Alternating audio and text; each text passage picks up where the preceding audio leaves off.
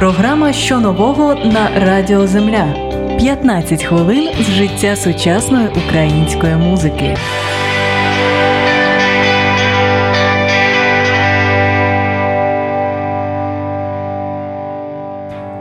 Програма «Що нового» на Old Fashioned Radio. Це Радіо Земля. У студії з вами я, Анна Складановська. І до нас повернувся Костянтин Поштар, фронтмен гурту «П'ятий вимір» і автор проєкту «Постмен» і, власне, «Постмен», якщо можна так сказати, а можна, ми це вже з'ясували у минулій програмі, коли ти в нас був.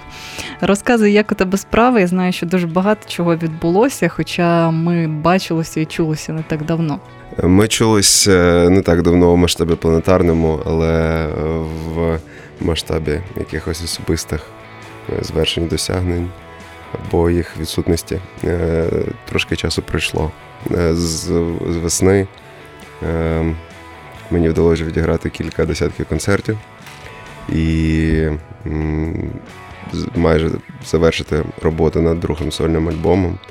Що дуже для мене важливо реанімувати свою участь у житті групи «П'ятий вимір», до якої я належу і належав майже все своє життя.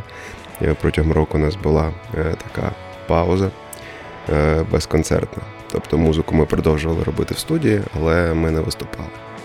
Наразі 10 жовтня анонсований концерт в Києві, презентація EP, що має назву «Карма». З «П'ятим виміром». З «П'ятим виміром», так. Я думаю, нам треба буде сьогодні робити уточнення, тому що будемо говорити одразу про два твої проекти музичні. Добре, давай уточняти. Останній, крайній раз, коли ми бачилися, ти їхав у тур за кордон, в тебе було заплановано багато концертів. Як він пройшов, якщо ти ще пам'ятаєш, тому що після туру вже було декілька концертів, і останній з них був у Києві 27 липня, про нього ми теж сьогодні поговоримо, якщо ти захочеш. Розкажи спочатку, як ти з'їздив тоді у тур власне, із собою. Ми зі мною з'їздили в дуже цікаву подорож. Вона тривала 3 тижні. 13 концертів у 4 країнах. Фестиваль Spring Break у Польщі, 4 концерти в Словаччині, 7 в Німеччині і 1 в Нідерландах. Наразі це, мабуть, одна з найбільш диких і божевільних подорожей в моєму житті. Я так давно не був. Не те, щоб так давно. Ніколи не перебував в дорозі так довго, 21 день. І з того моменту, як я встав зі свого ліжечка, до того моменту, коли я там знов в нього впав без сил. Але що, будь-яка подорож, вона має на меті змінити твоє життя. Особливо, коли ти ще граєш свою музику і маєш таке велике щастя спілкуватися з новими людьми кожен день. Звичайно, ти змінюєшся, ти набираєшся досвіду, ти бачиш речі, які до того для тебе залишались невидимими. Все це... Я дуже радий, що ці історії знайшли якесь відображення і в новому альбомі, тому що після цього туру я повернувся і концепція наступного релізу «Постмена» змінилась абсолютно, тому що протягом цих 3 тижнів я написав багато нових треків, які вже мають змогу передати якийсь новий досвід, який, безумовно, більш цікавий і більш такий автентичний. Що ти маєш на увазі, коли кажеш, що змінилася концепція? Музична концепція? Так. По-перше, я думав на початку, що новий альбом буде повністю англомовний, тому що в Україні концертів має не дуже багато. І так якби стається, що якщо там 85% своєї концертної діяльності я проводжу за межами України, то, напевно, має сенс продовжувати писати музику англійською мовою. Але після цього туру я змінив трошечки своє враження, того що насправді мова, як така, не має великого значення. Зрозуміло, що ті треки Постмена, які в мене є на сьогодні, україномовні, там просто їх така концепція, що там головне текст, а музика – це просто якісь 4 акорди, якими ти собі акомпонуєш, щоб створити якийсь певний настрій передумови для розуміння цього тексту. Але український спів і мелодика цієї мови, і певні звернення до якби не поверхневого, а до такого глибокого традиційного коріння. Воно є цікавим. Наразі в світі взагалі відбувається величезний за своїми масштабами ревайвал народної музики різних країн, різними мовами. Тепер тобі домінування англомовного контенту, воно може зберігається якби в межах радіопростору, але в радіопросторі зараз немає такого великого впливу, як мав раніше. Тому Японія, Індія, Африка, Ізраїль, будь-що. Ти співаєш українські пісні за кордоном? Так, звичайно. Я співаю пісню «Київські вулиці». Я співаю ще кілька своїх треків, які, на мою думку, і теж з огляду на мій власний досвід, добре сприймаються іноземними слухачами навіть без розуміння тексту. В цьому і є головна фішка. Тож в новому альбомі будуть кілька україномовних пісень, які також, вони мають, як на мене, абсолютно всі шанси для того, щоб їх слухали і відчували люди, навіть не розуміючи цієї мови. Ти вже розпочав запис альбому? Так, він вже знаходиться на такій, на стадії ближче до завершення. От буквально вчора в студії Ліпки звукозапис в Києві ми записали скрипки, струнну секцію для 2 нових пісень. Угу. Тобто ти продовжуєш тенденцію з додавання нових інструментів? Так.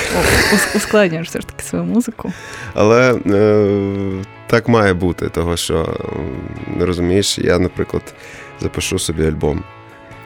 Це буде якийсь, це другий студійний альбом великий, але там 4-й чи 5-й реліз Постмена загалом за всю історію. І от Анна Складановська включить першу пісню, і там акустична гітарка грає, і я співаю, і вона скаже, ага, окей, це Постмен. Це він, це Постмен. От. А якщо ти включиш і почуєш там не просто акустичну гітару, а ще й групу, а ще й групу, яка складається не з гітаристів, бас-гітаристів, а з струнних і духових секцій, ти скажеш, це новий Постмен, цього чувака я ще не знаю. Слухай, тобі простіше писати українською мовою чи англійською? Як давно взагалі ти пишеш тексти англійською? Я все життя писав треки англійською мовою. Просто я їх не виконував або, врешті-решт, перекладав їх українською для 5-го виміру. Але це доволі природньо. А зараз я читаю багато книг англійською мовою. Дивлюсь, ясно, що кіно виключно мовою оригіналу. І зрозуміло, що зараз трошки легше. Але українською мовою, якби не скажу, що легше набагато. Того, що цю ж мову ти знаєш краще, і я не можу собі дозволити, не те, що не можу собі дозволити, це не питання якогось снобізму, я просто не можу, оперуючи більш такими глибинними лексичним багажем, там писати пісні «Я тебе люблю, гей». От, тому, звичайно, робота над текстами і над тим, щоб якось свої думки передати мовою українською, займає так само багато часу, як і англійською. Просто, ми знаходимося на різних глибинах, але і руками ми теж по-різному рухаємо на цих глибинах. Я пропоную, оскільки ми почали говорити про Постмен, послухати один з твоїх треків. Який це буде трек? Давай, це буде пісня, яку ми з Постменом мали честь і щастя представити в ефірі цієї радіостанції 2 місяці назад. Це трек, який називається The Wind in My Wings. Це перша пісня з альбому нового. Але ви почуєте цю пісню і ви почуєте, це Постмен, бо вона починається з акустичної гітарки просто. Але таких треків буде не дуже багато. Давайте послухаємо.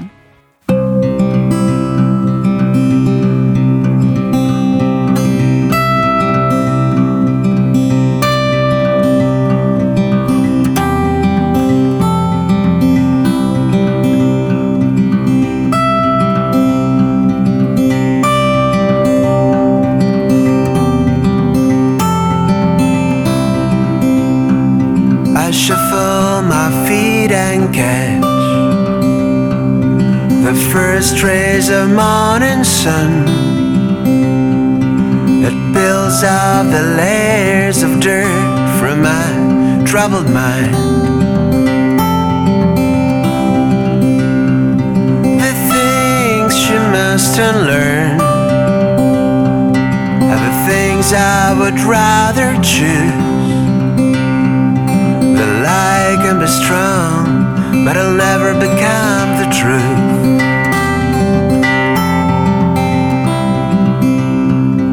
Unless it is. She says her loneliness so pure can't be mixed with anything. Though every farewell draws a wrinkle on her skin, does it make you sad? Like the sound of a lost train living, like the sound of a mother crying, like the sound of a desert praying for the sun. I got tears in my eyes, I got blood on my fist, I got trust in my strings, but I've got the wind in my wings.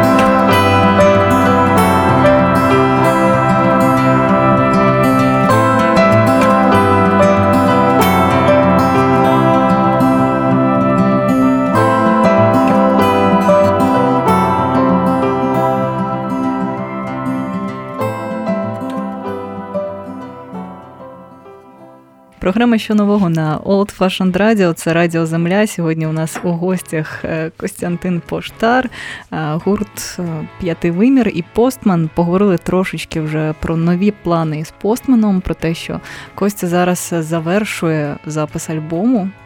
І дуже скоро, я сподіваюся, нам його презентує. Ти кажеш, що більшість треків вже не будуть починатися з акустичної гітари. З чого тоді вони будуть починатися? Акустична гітара, звичайно, буде, бо в цьому якби є фішка Постмана. Але річ в тім, що будь-що має тенденцію до зростання або до зникнення. Маючи лише один інструмент, я не міг нічого відняти, тому мені довелось тільки додавати. Тому в новому альбомі там вже записалось близько 10 українських музикантів. Кожен там грав на різних інструментах. Може, когось згадаємо? Так, ми можемо згадати, це поки що такий сюрприз, але кого я точно можу згадати, це київську сінгерку, сонграйтерку, так, напевно, правильно сказати, під сценічним ім'ям Sophistication. От, це Софія Швагер, моя близька подруга, музикант, і я якось страшенно мені сподобалось те, що вона робить, і ми дуже непогано стосувались. Це одна з небагатьох моїх близьких знайомих, друзів, подруг, з якою ми можемо просто зустрітись і 2 години грати на гітарі і просто співати. Це прикольно. І ми з нею записали спільний трек для мого нового альбому і для її також нового альбому. Він йде і туди, і туди. І це теж такий певний перший мій досвід колаборації з кимось. З кимось з українських музикантів. Почекай, запитаю тебе, а не з'явилася ідея зробити ще якийсь окремий проєкт, ось, наприклад, з нею? У мене є ще багато себе, щоб робити різні проекти. Звичайно, є. У мене вже навіть записані треки, які лежать вже майже рік. Це такий напів... О Боже, я навіть не знаю, як це характеризувати. Це почалось з того, що в мене є маленький комбік, такий, який мені подарували колись на день народження. Він дуже фіговий. Тобто туди підключити гітару, це так, можна на крайній випадок, але там є функція, там записано десь близько 30 різних ритмів, які ти можеш натиснути кнопочку, і воно через цю колоночку хрипляче буде тобі грати. От, і час від часу я включаю якийсь ритм, і там все таке джезі, груві, і от, таким чином я писав просто граючи на акустичній гітарі, як на басу, писав якісь рифи і зачитував якісь тексти про марихуану, про чіл і про те, як я проводжу час вдома. От, потім ми це записали. І це насправді виявилось доволі прикольно, настільки, що я вирішив це не викладати в інтернет просто так, а почекати якогось моменту і презентувати це як окремий ще 3-й проект. Дякую, що ти розказав, як ти проводиш час вдома нашим слухачам. Не завжди я так проводжу, я ж не завжди, звичайно, чілю, але так вже просто складається моє життя, що я місяць можу кожен день їхати потягами чи чимось іншим з міста в місто, а потім в мене є 2 тижні, щоб просто нічого не робити. І я собі займаюся там різними речами. Слухай, як ти подорожуєш, коли робиш закордонні тури? Тому що я знаю, що вся організація лежить повністю на тобі, і ти подорожуєш зазвичай сам.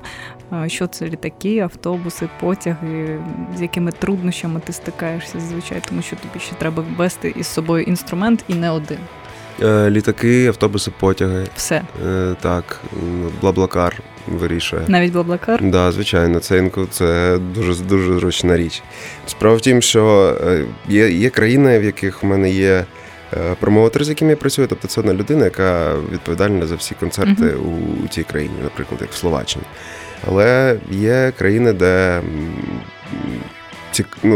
це моя інтенція туди приїжджати і грати там концерти, то там, звичайно, я все роблю сам, наприклад, Німеччина. От. Але теж це вже був мій 3-й тур, і теж є певні зв'язки, певні букери там з'явились. Вони не відповідальні за всі концерти туру, але це така собі співпраця. І ми, маючи якісь там 3-4 дати, я працюю над тим, щоб додати цих дат більше. І, звичайно, я сам повністю будую всю логістику між містами, тобто ніхто до цієї сторони не дотичний, крім мене. Найбільша трудність, найбільша складність – це трошечки дискримінаційна політика компаній-перевізників по відношенню до інструментів і до музикантів. Того, що ти, маєш платити за все, що ти перевозиш, все, що називається музичний інструмент. Навіть якщо це, якась сопілка. Якщо це вже музичний інструмент, незалежно від його габаритів, розміру, ти, маєш платити. В Фліксбусі ти маєш платити 9 євро за кожен багаж, в літаку ти маєш, ясно, купувати другий білет для інструменту, плюс вибір місць. Звичайно, це буває непросто і особливо, якщо стосується таких дальніх переїздів, які можна зробити тільки літаком. Це така складність найбільша. Але, з іншого боку, якщо все пропланувати грамотно, все можна зробити теж за, так мовити, доволі прийнятними умовами. От. Просто абсурд в тому, що я спеціально купив маленьку гітару. Вона в мене невеликого розміру. Це не стандартна акустична гітара, яку всі звикли бачити. Вона маленька, вона влазить на полицю багажну в автобусі, от буквально над сидіннями. І це фольк-гітара Тейлор. Вона для цього створена, для того, щоб її легко було носити в дорозі. І вона менша, ніж дозволений багаж. Але це важко пояснити. Це неможливо пояснити так, тому що всі і авіаперевізники, і автобусні, вони всі думають, що музиканти – це дуже багаті люди. От. Але це, звичайно, приємно. Слухай, як твій фестивальний досвід за кордоном? Тому що, я знаю, ти багато грав, в принципі, в Україні, і ось ти казав про те, що цього року грав у Польщі на фестивалі. Як враження у порівнянні з Україною? Цього року було 2 фестивалі в Польщі, один в Словаччині і от один лише в Україні, у Львові, але це був прекрасніший фестиваль, це був точно мій кращий львівський концерт, свято музику у Львові, який організовувала Ляна Мицько, така львівська організаторка, на якій там тримається добра половина всього культурного життя міста. Справа в тому, що це така музика, фольк, який я граю. Люди одразу розуміють, хто такі сінгер-сонграйтери, що від них очікувати. Тому зазвичай це музика, яка людям рідко коли не подобається категорично. І головне тут в цьому не просто вийти грати, а створити правильну атмосферу, вибрати правильний час, правильний інтер'єр, так би мовити, навіть якщо це на вулиці знаходиться таке декорування простору. Ти не просто граєш пісні, ти ще створюєш певний відповідний настрій. І, звичайно, є ще такий момент. Дуже важко тримати публіку, маючи лише в руках одну акустичну гітару, там годину, то й більше. Бо, як би там не було, це монотонно. Це приблизно, це ще більш монотонно, ніж я зараз говорю. І, звичайно, треба придумувати якісь речі для того, щоб публіку зацікавлювати не тільки музикою. Да. Тому я на концертах дуже часто стендаплю. Це не того, що я так спеціально придумав, просто мені подобається жартувати на сцені. А якщо настрою в мене для жартів немає, я розповідаю багато різних історій, які трапляли зі мною в турі, які смішні самі по собі, чи які мають певну мораль, чи підводку до якихось треків. Це не просто там я хвалюсь своїм закордонним паспортом. Просто дійсно в дорозі з тобою трапляється купа пригод, і ти їх забуваєш, якщо ти про це не говориш. Тому концерти – це теж такий важливий момент продіти разом. Мені здається, що ти з легкістю міг би зробити музичний тревел-блог, і людям було б цікаво подивитися, як це подорожувати з гітарою, як це розважати публіку стендапом за кордоном, взагалі, як це все відбувається. Тобі так здається лише, бо писати я не дуже люблю. Не любиш записувати відео? Не люблю. Відеоблог. Ну да, я динозавр. Ти одразу подумав про текстовий блог. Я динозавр. У газеті, не знаю, «Зоря».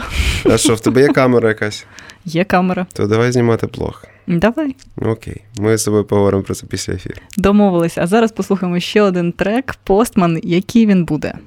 Що це за трек буде? Давайте зараз в рандомному порядку ми щось поставимо, і після я скажу, як ця пісня називалась.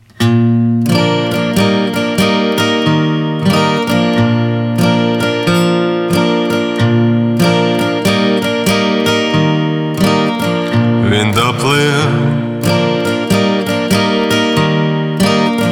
до самісінького дна і відкрив, що ховає глибина, там нічого нема.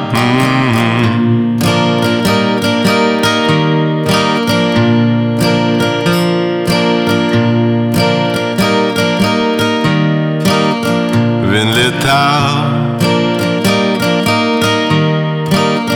там, де небо має смак, і пізнав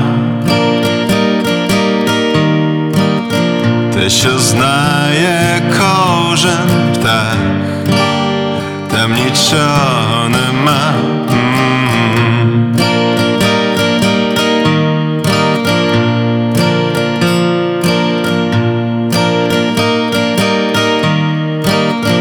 Він знайшов, де кінчається земля. Він дійшов до абсолютного нуля, там нічого нема. Там нічого нема.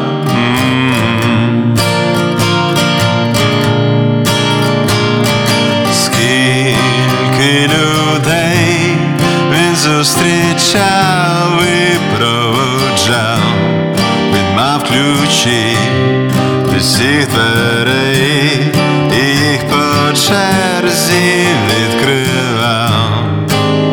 Там нічого нема, там нічого нема.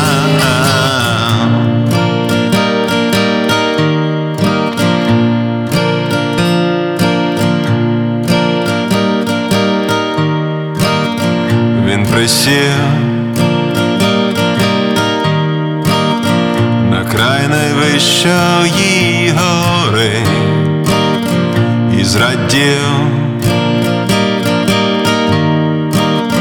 Навколо жодної стіни, все, що є в нас, це тільки ми. Все, що є в нас, це тільки ми.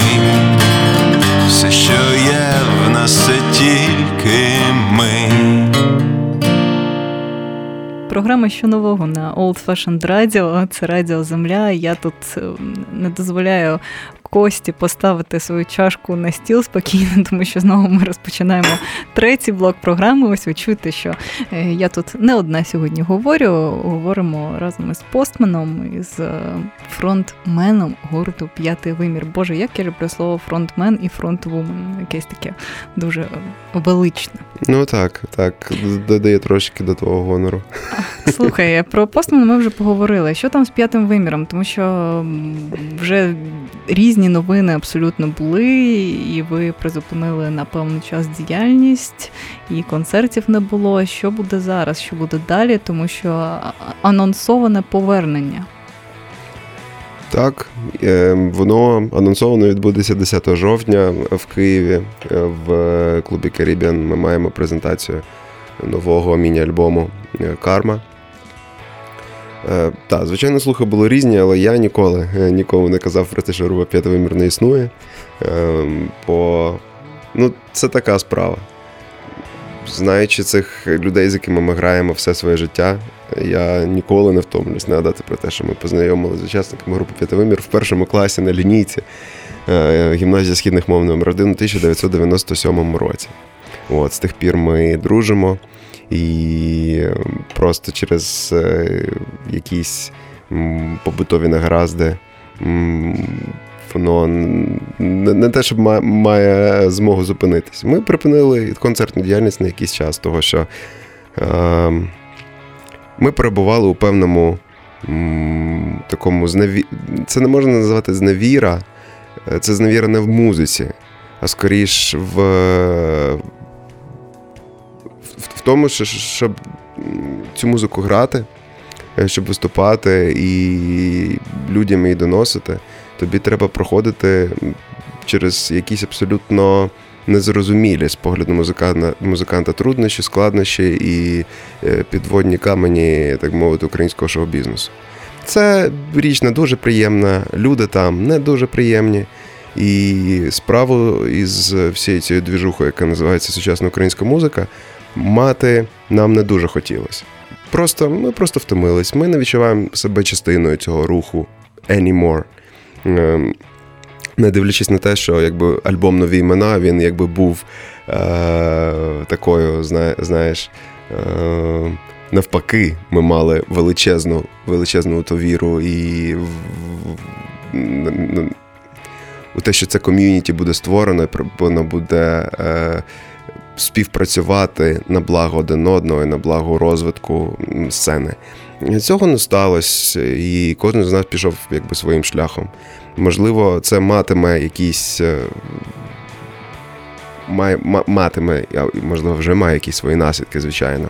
Там в інших жанрах, в інших стилях, з іншими артистами. І ми взяли паузу. Ми ніяким чином не закидали музику, ми ходили, ми писали пісні, ми репетирували. Просто не мали ніякого бажання повертатись у це медіаполе, повертатись до концертної діяльності. Знову, якби, робити все те, що ми робили протягом останніх років. Але, знаєш, час змінився. За цей рік змінилось дуже багато. Ми зустріли багато прикольних людей. Я зустрів багато класних українських музикантів, яких я не знав до того, або до яких несправедливо, точніше, ставився з меншою увагою чи повагою. І це певний новий виток. Насправді це супер досвід звільнитись від ілюзій, звільнитись від очікувань, звільнитись від якихось, не знаю, неприємних думок з приводу тих чи інших людей і там того чи іншого руху. Це Україна. Давайте так. Тут очікувати від людей дуже багато взагалі не можна.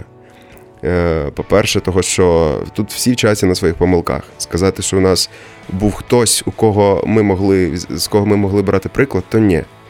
Я в житті бачив стільки людей, з яких я точно знав, як не треба.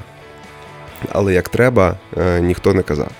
Тому зараз з новими силами, без якихось особливих там очікувань, так би мовити, просто через велику любов до музики, до концертів і до своїх фанів, які нам протягом всього цього року писали, які чекали на нас, як виявилось. Це було дуже приємно. Ми виклали фоточку там вперше за рік, що ми знов повернулись до концертної діяльності, вирішили, і вона там зібрала дуже-дуже багато відгуків, і ми читали, нам було дуже приємно. Так що спасибі, що ви про нас не забули. Звідки взялася назва «Карма»? Це назва пісні, яку ми зробили, насправді, це перша пісня з цього альбому, тому якби перша пісня, яка була написана і зроблена. Тому вона так і назвалась. Це теж певна пісня, це трек про розвіювання ілюзій, про те, що ти завжди отримуєш те, що заслуговуєш. Так. Угу. І це теж такий своєрідний новий для нас трек. Це перша пісня, в якій я, наприклад, не граю на гітарі. Це перша пісня, яку ми записуємо зараз з духовою секцією. Тобто у групі «П'ятий вимір» теж є певні зміни по звучанню і по стилістиці. Я не знаю, якби фани це сприймуть, бо, можливо, вони чекають там ще одну пісню «Нові імена» чи пісню «Мода». Такого, друзі, такого більше не буде. І я цьому дуже радий. Не того, що це погані пісні, просто того, що... Новий етап розвитку розпочався у гурту і у тебе. Дуже важко придумати щось нове, коли ти з чуваками граєш разом все життя, і ви вже звикли. Ти знаєш, як там у нього нігті з якою швидкістю ростуть у кого. Ну, умовно, так. Звичайно, таких деталей я не знаю. От. І в зв'язку з цим я дуже радий, що нам вдалося зробити крок в бік, вперед чи будь-куди у плані стилю і почати грати нову музику разом. Слухай, ви пішли разом у школу у 97-му році. У мене таке питання, як ви за весь цей час ще один одного не почали ненавидіти? Да, того, що немає за що насправді ненавидіти людей. Немає за що. Не набридли один одному. Да, набридли, напевно. Але це теж прикольно, знаєш, коли ти знаєш про людину все. Тебе вже, в принципі, нічого не дивує. Ні якісь хороші, ні погані речі. Це просто є, як є. І це, насправді, якийсь такий випадок, коли ваші стосунки повністю позбуваються якогось емоційного забарвлення, так би мовити. І ви знаходитесь на такому рівні якогось, певно, чистого спілкування. Принаймні, я це так бачу зі свого боку, і це мої відчуття по відношенню до людей, з якими я граю. Ми, звичайно, не проводимо разом так багато часу, як раніше. Ми не живемо одним тісним ком'юніті. Але це люди, яким я абсолютно безумовно довіряю, від яких я нічого не чекаю і яких я справді дуже люблю. Слухай, я вітаю тебе все-таки з поверненням п'ятого виміру. Мені здається, що розпочинається якась нова ера для вас і для ваших прихильників. Хочу, щоб ви прийшли обов'язково перед концертом або після концерту, поділилися своїми враженнями. На сьогодні будемо завершувати. Послухаємо трек п'ятого виміру. Давай послухаємо одну зі старих пісень. Це пісня з альбому «Місто Лінія», з нашого дебютника. Ця пісня називається «Колір». На мою думку, дуже недооцінений трек. Можливо, тому що ми не граємо його на концерту дуже часто, тому що це доволі складна пісня. І слухаючи її зараз, я дуже задоволений тим, як ми зробили. Це на сьогодні моя улюблена пісня з альбому. Привіт групі Pink Floyd і привіт всім, хто залишився з нами. Друзі, закликаю вас слідкувати за новинами у Постмені і у п'ятому вимірі, тому що Костя робить дуже багато чого зі своїми хлопцями, тому долучайтеся, слідкуйте, слухайте, до речі, програму у подкастах на нашому сайті, і дуже скоро ми до вас повернемось.